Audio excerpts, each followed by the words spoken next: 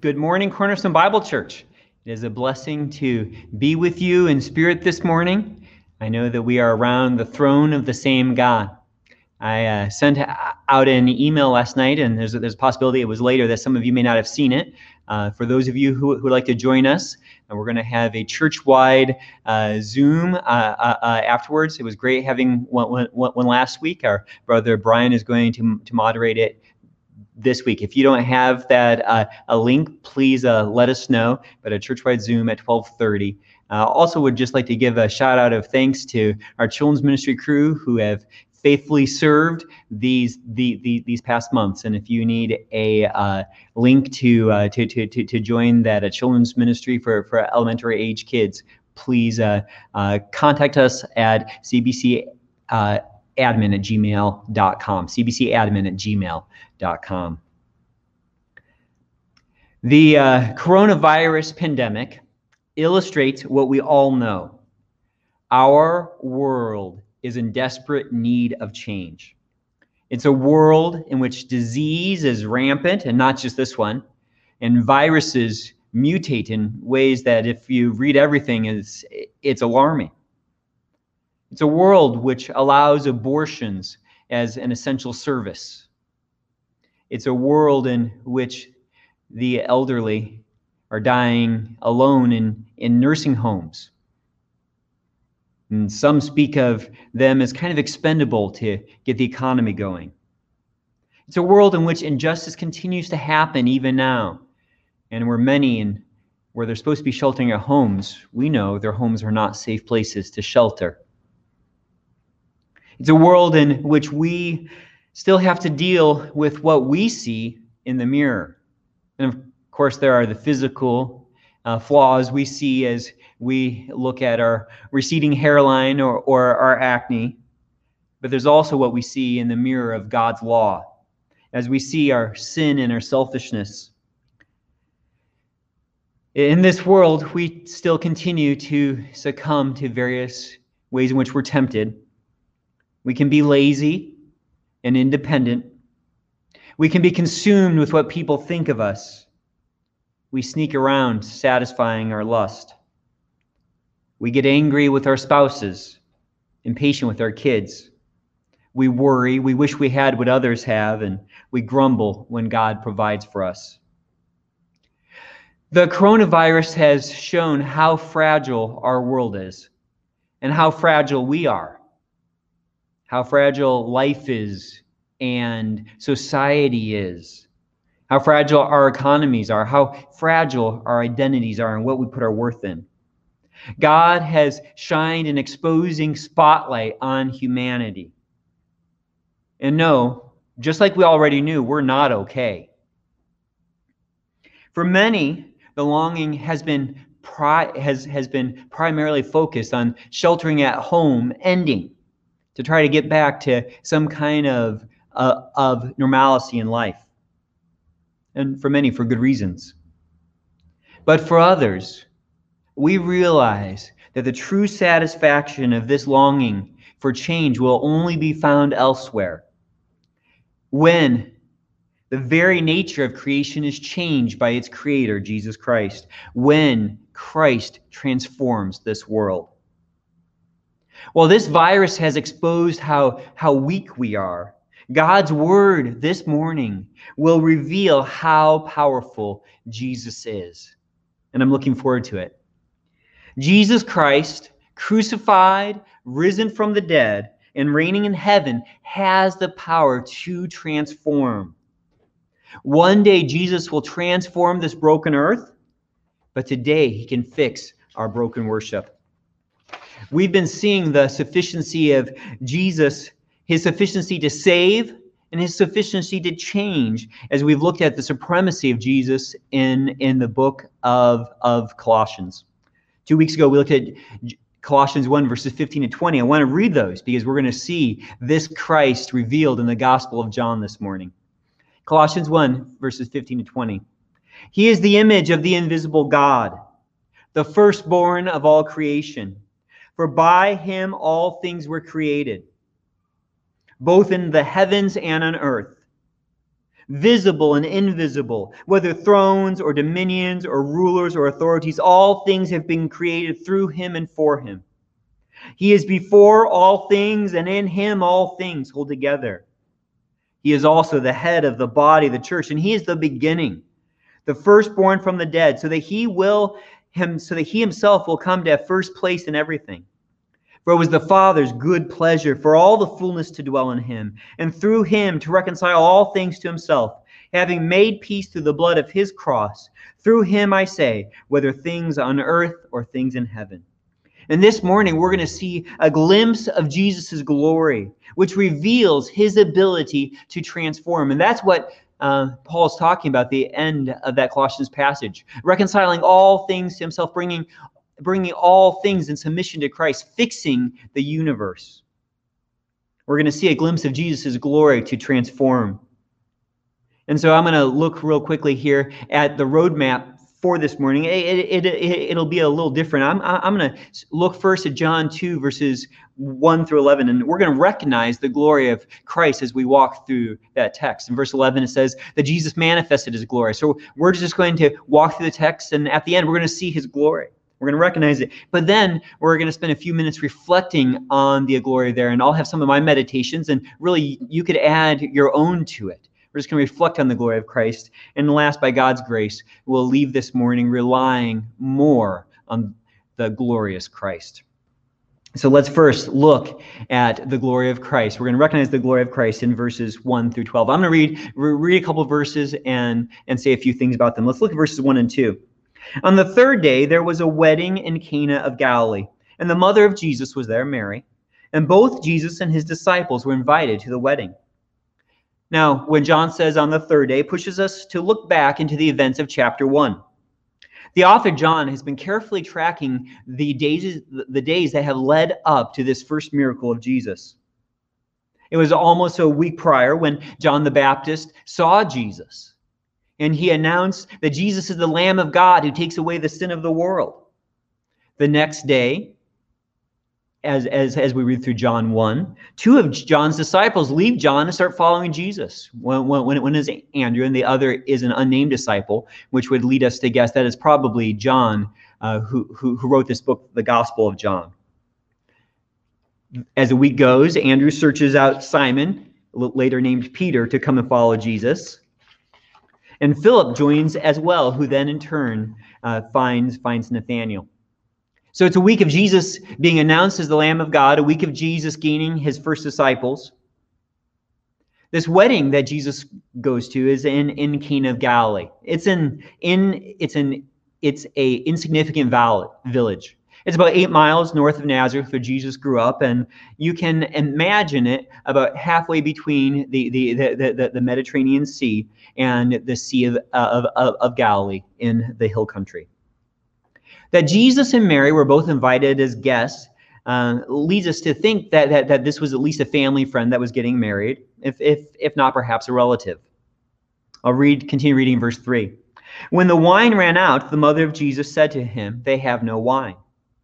Now, weddings could last a week, and it was the financial responsibility of the groom at a wedding to provide for this week-long feast. It would have been a tremendous embarrassment, a social shame to run out of wine. It was potentially a matter of legal liability. Someone could get sued for failing to provide for the wedding feast. It also indicates for us that this isn't the first day of the wedding. They likely wouldn't run out of wine on the first day. Now, you may be wondering, and depending on your background, you may be wondering if this was alcoholic wine or was it grape juice? Well, the word for drunk freely in verse 10 can also be translated, and we see this in our note in our Bibles as have become drunk. And it's the same word we see in Ephesians 5:18, where it says, "Do not get drunk with wine." So this is talking about alcoholic wine. Now, wine in the ancient world was diluted with water to something less strong than American beer. You could still get drunk on it, but you would have to drink more of it depending on your weight and how much drinking you've done. The undiluted version of this wine was much stronger, and people drank it, but it would also have more shame with it, or it was less approved of as the diluted wine, which is probably what they were drinking here. Now, we can't be certain why Mary came to Jesus.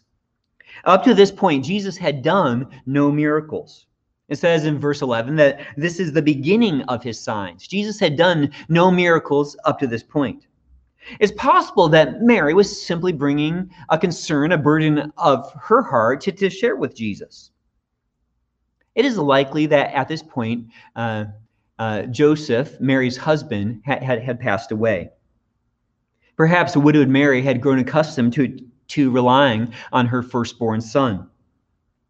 Perhaps she was just coming and it was just a matter of fact. Oh no, Jesus, did you hear that the groom ran out of wine?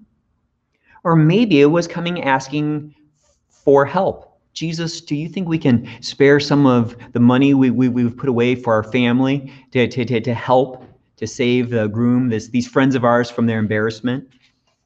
But on the other hand, and I think that this is probably more likely, although we can't be certain, perhaps Mary's heard about John the Baptist's public drawing attention to Christ and saying that this is the one that he saw God's Spirit land on. Perhaps hearing that this is the Lamb of God who took away the sins of the world. Perhaps seeing Jesus come with these new disciples, maybe some of whom she hadn't met. And you could only imagine that this is perhaps the moment she'd been waiting for 30 years, because it was over 30 years ago when she had been visited by an angel. Listen what the angel says in Luke 1, verses 31 to 33. And behold, you will conceive in your womb. Jesus would not have a biological father. You will conceive in your womb and bear a son, and you shall name him Jesus. And he will be great and will be called the Son of the Most High. And the Lord God will give him the throne of his father David, and he will reign over the house of Jacob forever, and his kingdom will have no end. And perhaps now is when Mary's thinking, well, there's a need, and Jesus has started gathering followers. Maybe now's the time. Maybe Jesus will show what I've always known about him, that this is the promised one. This is the Son of the Most High. In verse 4 of John 2, Jesus said to her, "Woman, what does that have to do with us? My hour has not yet come." And Jesus' reply is shocking, though woman in the English isn't as rude as it sounds. Woman in Greek could be said with affection. But woman wasn't a normal way to address your mother. You could think of someone offering to help someone older who they don't know. So someone offering to help someone older they don't know. And they might go up to them and say, "Ma'am, can I help you with your bags?" Warm, but not the way you would speak to your mom. There's a polite distance in the way Jesus speaks here. As Jesus begins his ministry, his public ministry, he enters into a new relationship with his mother Mary in a way that makes her a stranger to him. He says, well, what does that have to do with us? Or in the Greek, it says, what to me and to you? What to me and to you? And often we hear this in the Gospels of demons speaking to Jesus. And it is translated in Matthew 8:29. What business do we have with each other, Son of God? Like demons are saying, why are you bothering us? It is a way to put distance between two parties. This is not a concern we share in common. While not rude, this is at least a soft rebuke to Mary. Something like, "Ma'am, your problem is not my problem. I am concerned about other things." Now, Mary must know that Jesus is here on earth on a mission. He is here to do his Father's will. She had to understand this from this point forward. In John 5:30, Jesus says, "I can do nothing on my own initiative. As I hear, I judge, and my judgment is just." And then he says, "Because I do not seek my own will, but the will of him who sent me." Jesus is on his Father's mission. Family pressure couldn't disrupt God's will. Ultimately, Jesus was willing to do the same thing he asked of his followers and the same thing he calls of people still to this day. In Luke 14:26, Jesus said, "If anyone comes to me and does not hate his own father and mother, and wife and children and brothers and sisters, yes, and even his own life, he cannot be my disciple." And this is such a good example of that kind of hatred. It's not a despising. It's not saying, "Oh, I can't stand my mom." This is realizing I have to be about someone else's business now. I have to be about my Father's business, or with our relationship to Christ, I have a new Lord. It's not that Jesus didn't care for his mother. The next time that Jesus' mother's mentioned is in John 19, verses 26 to 27. He's from the cross. When Jesus saw his mother and the disciple whom he loved standing nearby, John, he said to his mother, "Woman, ma'am, behold your son." This man, John, is now your son. And then he said to the disciple, "Behold, John, your mother." And from that hour, the disciple took Mary into his own household. So even there, God the Son, Jesus, was caring for his earthly mother. So it wasn't that he rejected her, but he was showing her whose business he was about. He says, "My hour has not yet come." In the book of John, the hour refers to the time of Jesus's glorification. And it's the whole period of his being crucified, his being resurrected from the dead, and his being exalted to God's right hand after ascending into the heavens. It is his glorification. And so at this point, Jesus says, "My hour hasn't come. My glorification is going to follow later, but it's not now." Finally, as we read through John, in John 12:23, Jesus says, "The hour has come for the Son of Man to be glorified." And from that point, the narrative of the book of John goes to Jesus being crucified and then resurrected. In John 17, verse 1, Jesus says, "Father, the hour has come. Glorify your Son, that the Son may glorify you." Right before his crucifixion, the night of his crucifixion, Jesus prays, "Father, the Son has come. Father, the hour has come. Glorify your Son. Show who I am so that you receive the glory." But it wasn't time yet for that. Jesus says to Mary, "Mary, mother, ma'am, it's not time yet to fulfill all those Old Testament promises. It's not yet time for me to take the throne of David. It's not yet time for me to bring in the Messianic age." In verse 5, Mary and her response is surprising. She doesn't leave crushed. His mother said to the servants, "Whatever he says to you, do it." And Mary's response here is awesome. The commentator D.A. Carson says, in chapter 2, verse 3, Mary approaches Jesus as his mother and is reproached. She is corrected by Jesus. In 2, verse 5, she responds as a believer, and her faith is honored. Mary hasn't interrupted Jesus as refusing to act, but she does understand that she is not going to be in charge of Jesus being glorified. Jesus hasn't promised to do anything, but she still submits to him. And this is what the needy do.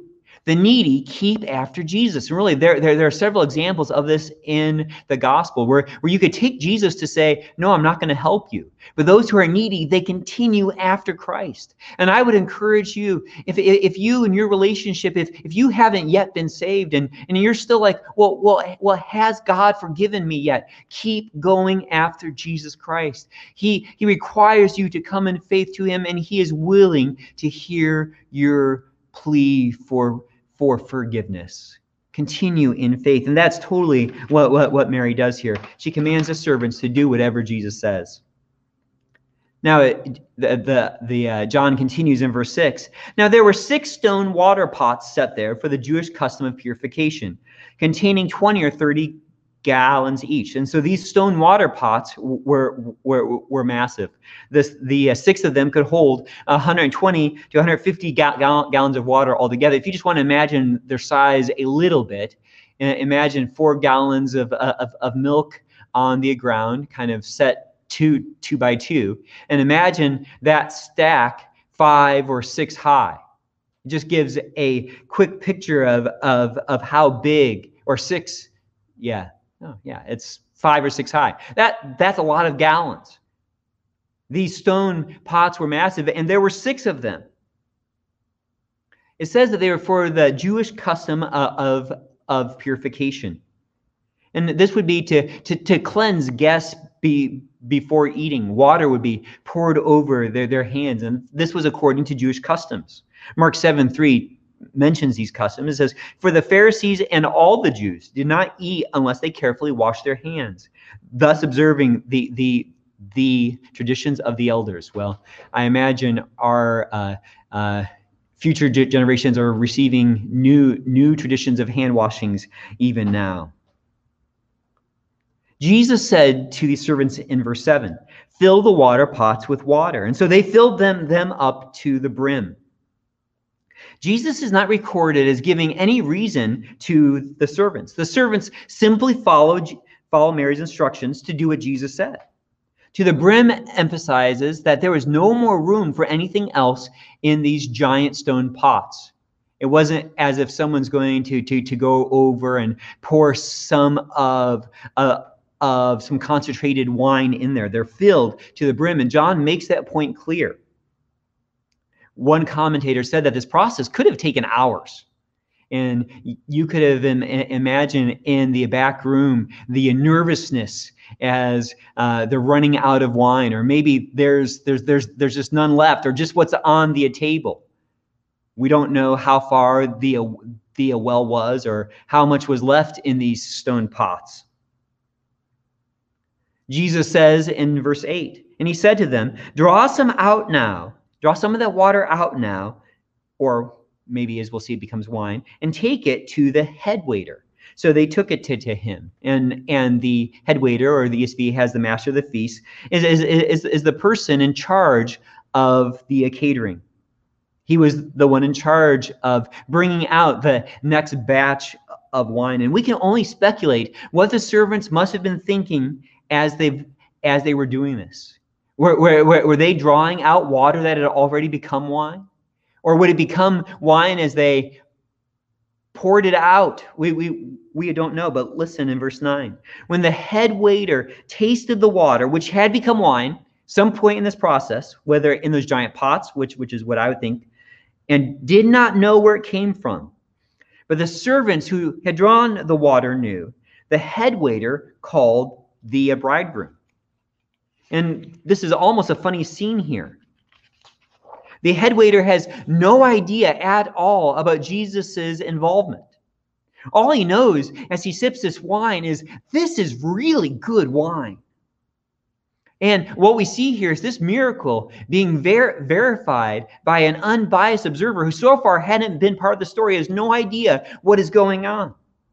The wine is of such superior quality that the head waiter has to compliment the bridegroom for bringing in this amazingly good wine. But granted, he's confused by it. And we see in verse 10 the reason why he's confused as he brings the bridegroom to him. And the head waiter says to the bridegroom in verse 10, "Every man serves the good wine first. And when the people have drunk freely, when they've started having too much, then serves the poorer wine. But you've kept the good wine until now." The head waiter saying, "You've got this backward, groom. Why did you hold back the good stuff? The people aren't going to appreciate this now." And the groom has no idea what is going on. He probably just smiles and nods and thinks that he got lucky somehow. But the servants know, and the disciples know where this wine came from. John brings a conclusion for us in verse 11. "This beginning of his signs Jesus did in Cana of Galilee, and manifested his glory, and his disciples believed in him." This is a sign. And Carson writes that a sign is a significant display of power that point beyond themselves to the deeper realities that could be perceived with the eyes of faith. That many people saw, well, and here it's just a few, but including other signs. More people saw this sign being done than than appreciate what the sign is signifying. What this sign is doing is showing God at work. It says that they manifested his glory. This sign manifested Jesus' glory. It revealed Jesus' glory. It made known Jesus' glory. Now, God's glory in the Old Testament was the visible display of his attributes. It's God revealing himself in creation in such a way that people are blown away by this bright and terrifying and awesome and sometimes loud and fire-filled display of God's glory.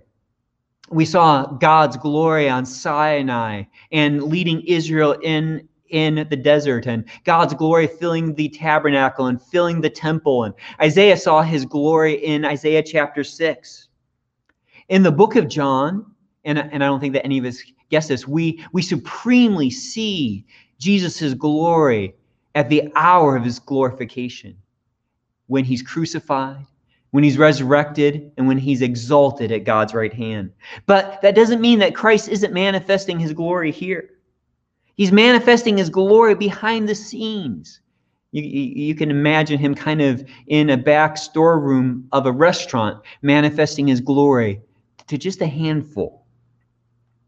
Nothing is said about how the servants respond, but his disciples believe in him. The disciples saw the sign and they understood. They perceived Jesus' glory. It's just a glimpse of his glory, but they perceived his glory. They didn't fully understand who Jesus was yet, but it was a beginning. Their eyes were beginning to open. They had started following Jesus, and now their eyes are open a little bit wider. And maybe they're like, whoa, what have we got ourselves into? Who is this? And their understanding is going to keep expanding. After the resurrection of Jesus from the dead, Thomas is going to say, "My Lord and my God."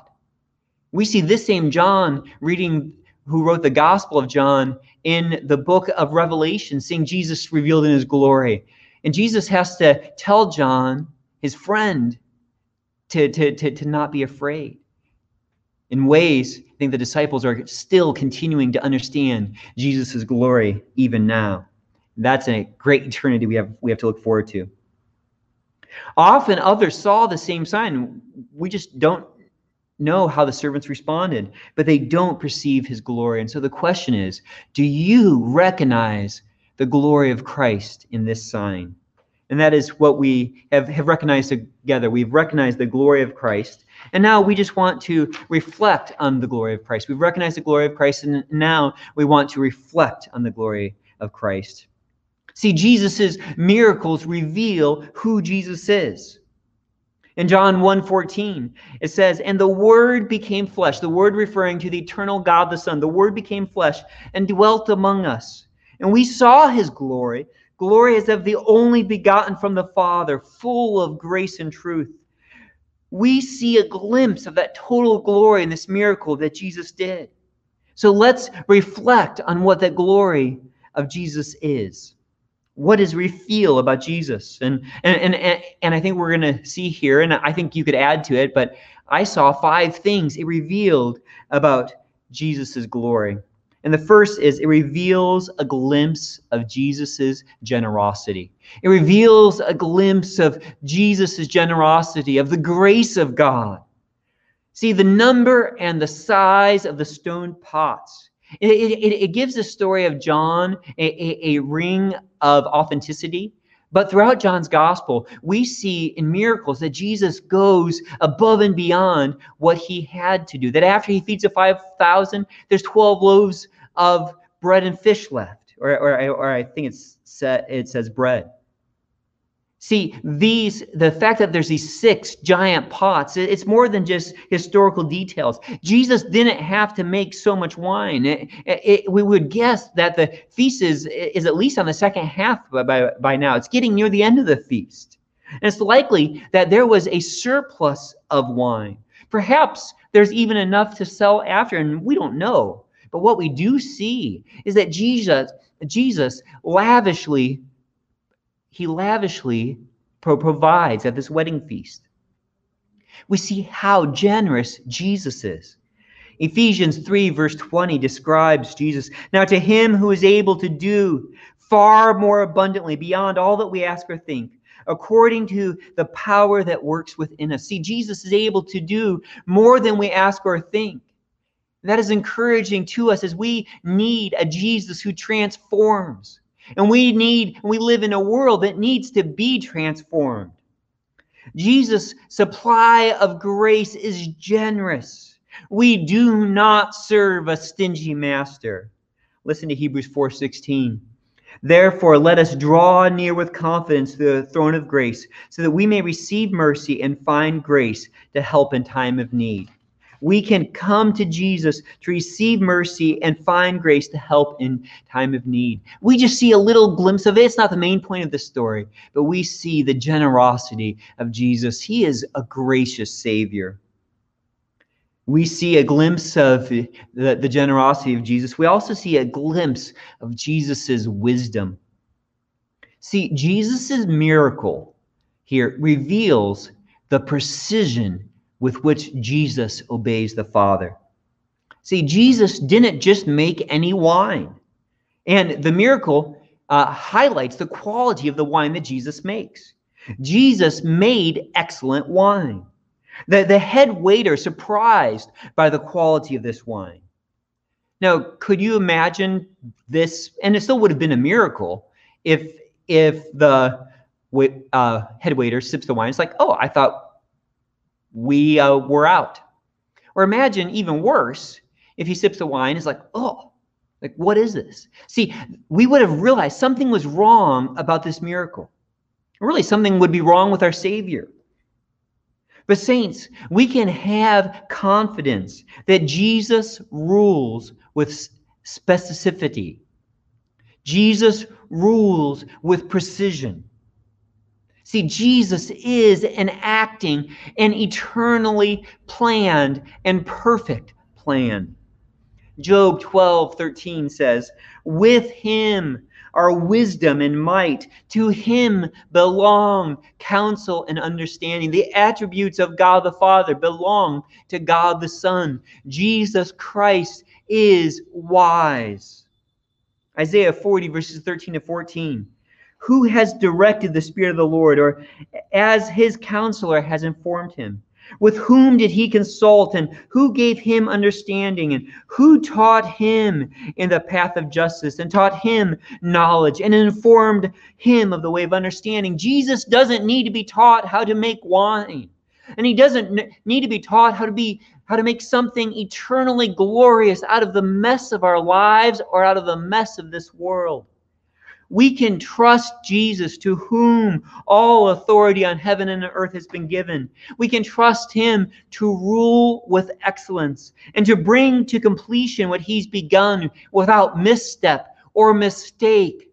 We can be encouraged that Jesus makes excellent wine because he is wise. It's just a glimpse of his generosity. It's just a glimpse of his wisdom, these small details. We also see a glimpse of Jesus' compassion. In this miracle, and Jesus does so in other miracles, Jesus doesn't intervene to save someone from blindness or deafness. He doesn't intervene here to save someone who's paralyzed. There's no one who has leprosy calling out unclean. The disciples are not on a boat afraid they're going to die in a storm. There's no demon-possessed people here. He doesn't even forgive anyone of their sin. Jesus intervenes to save a couple from experiencing the shame of not having enough to be hospitable to their guest. Jesus doesn't draw attention to himself and away from the groom here. He could have, but he doesn't. He lets the groom have the honor. Jesus may not save you from shame in this life, but he does care about the shame that you carry. And sometimes that is the shame that we have for our sins, and sometimes it's the shame for what others have done or treated us. Jesus cares about embarrassment. He's a compassionate Savior. I love this about Jesus. Hebrews 4:15. For we do not have a high priest who cannot sympathize with our weaknesses, but one who has been tempted in all things as we are, yet without sin. Jesus bore shame. He bore the shame of our sin. He is sympathetic for those who have shame. He's a compassionate Savior. Again, we just see a small glimpse of his compassion put on display in an everyday struggle of a couple who doesn't have enough to meet ends or to make ends meet. We see a little glimpse of Jesus' generosity, of his wisdom, of his compassion. Isn't he a good Savior? We also see a glimpse of Jesus' authority. Jesus has no fear. As that water is taken to the head waiter, and it's my confidence that everything in those giant stone pots became wine. But he has no fear. He's not afraid of coming up short. Jesus knows who he is. In John 1:3, it speaks of Jesus. All things, and this verse just does away with any false teaching that Jesus is any kind of created being. Jesus, John says, all things came into being through him.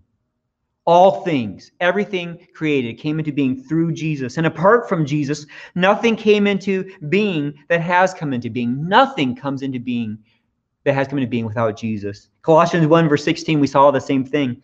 For by him all things were created, both in the heavens and on earth, visible and invisible, whether thrones or dominions or rulers or authorities. All things have been created through him and for him. And Jesus has authority over everything.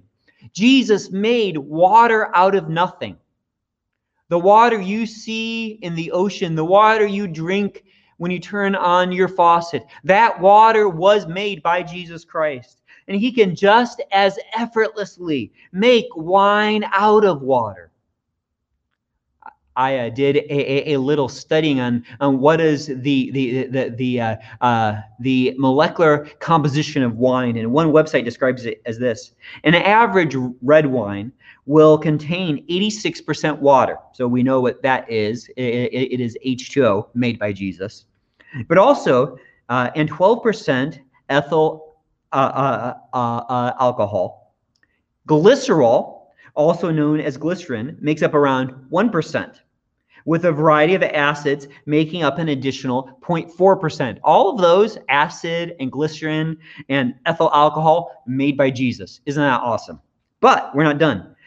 Compounds referred to as tannins and phenolics comprise just 0.1% of your average red wine. 0.1%.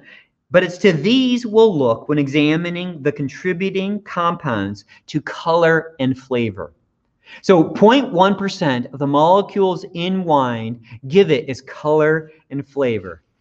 Now this shows us just a little bit of the authority that Jesus has.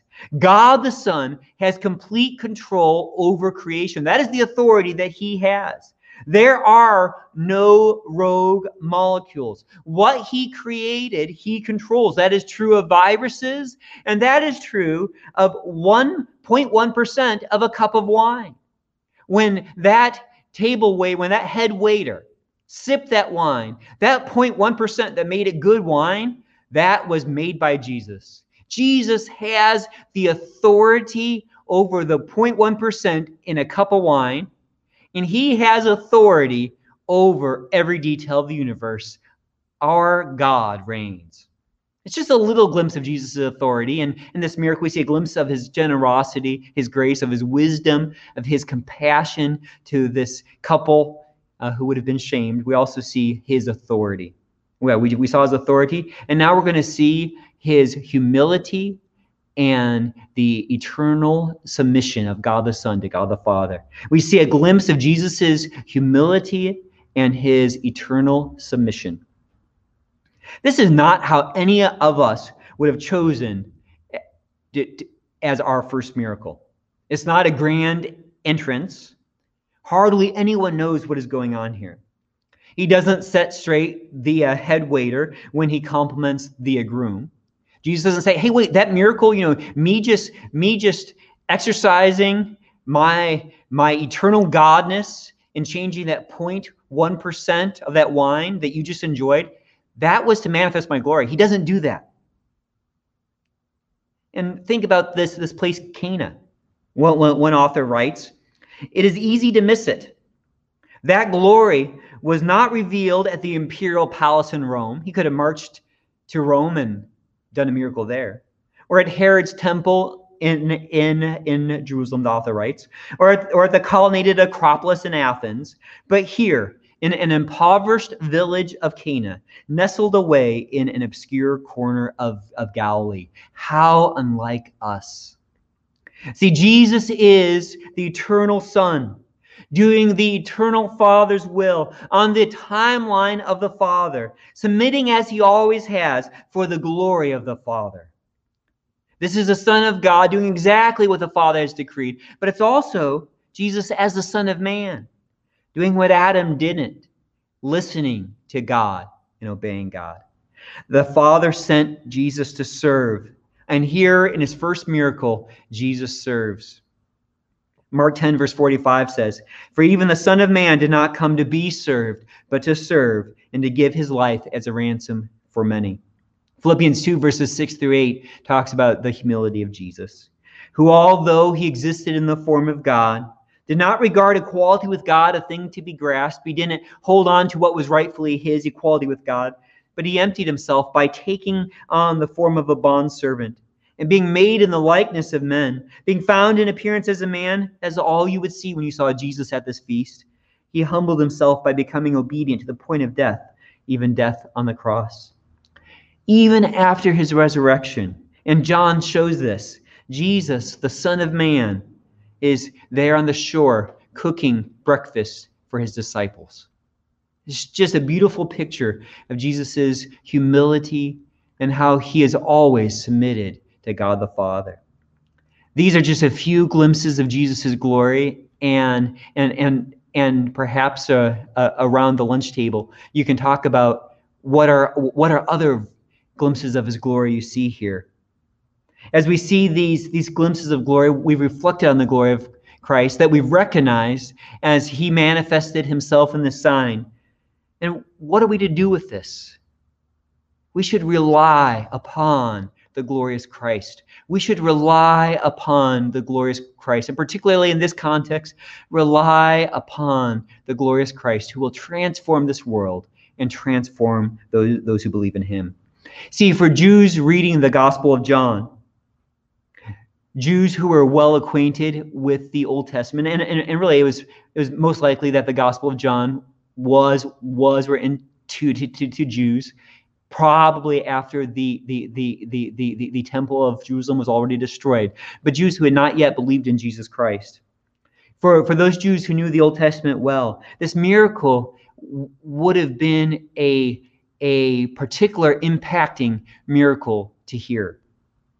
See, wine was and it still is in a sense a symbol of God's blessing, of having more than enough. But for them, it was a symbol of the messianic age, of the prophesied Christ. And there's more references than this, but listen to Amos 9, verses 13 to 14. "Behold, days are coming, declares the Lord, when the plowman will overtake the reaper, and the treader of grapes him who sows seed." So they can't even keep up with a bountiful harvest. "When the mountains will drip sweet wine, and all the hills will be dissolved. Also, I will restore the captivity of my people Israel, and they will rebuild the ruined cities and live in them. They will also plant vineyards and drink their wine, and make gardens and eat their fruit." See, wine was a symbol of the messianic age to come. It was and as they read about this miracle, and maybe the disciples saw a little glimpse of it here, the fulfillment of God's promises were at hand. The messianic age had arrived. Now, what may not have jumped out to the disciples then, although maybe is noticed by us as we read and by those readers over 40 years later, maybe longer, Jesus turned water in stone pots used for purification into messianic wine. And I don't want to make too much of that. It may just be a detail. But Jesus has already been announced by John the Baptist in the first chapter of John, as the Lamb of God who takes away the sin of the world. And here we see these pots used for purification according to Jewish ritual, now being transformed, the water in them, into wine. The old system was being replaced by a new Savior.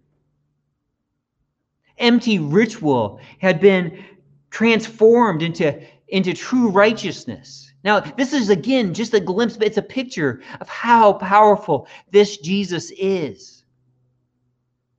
See, the signs of John's gospel reveal who Jesus is. And John at the end of John's gospel, talks about why these signs are here in John 20, verses 30 to 31.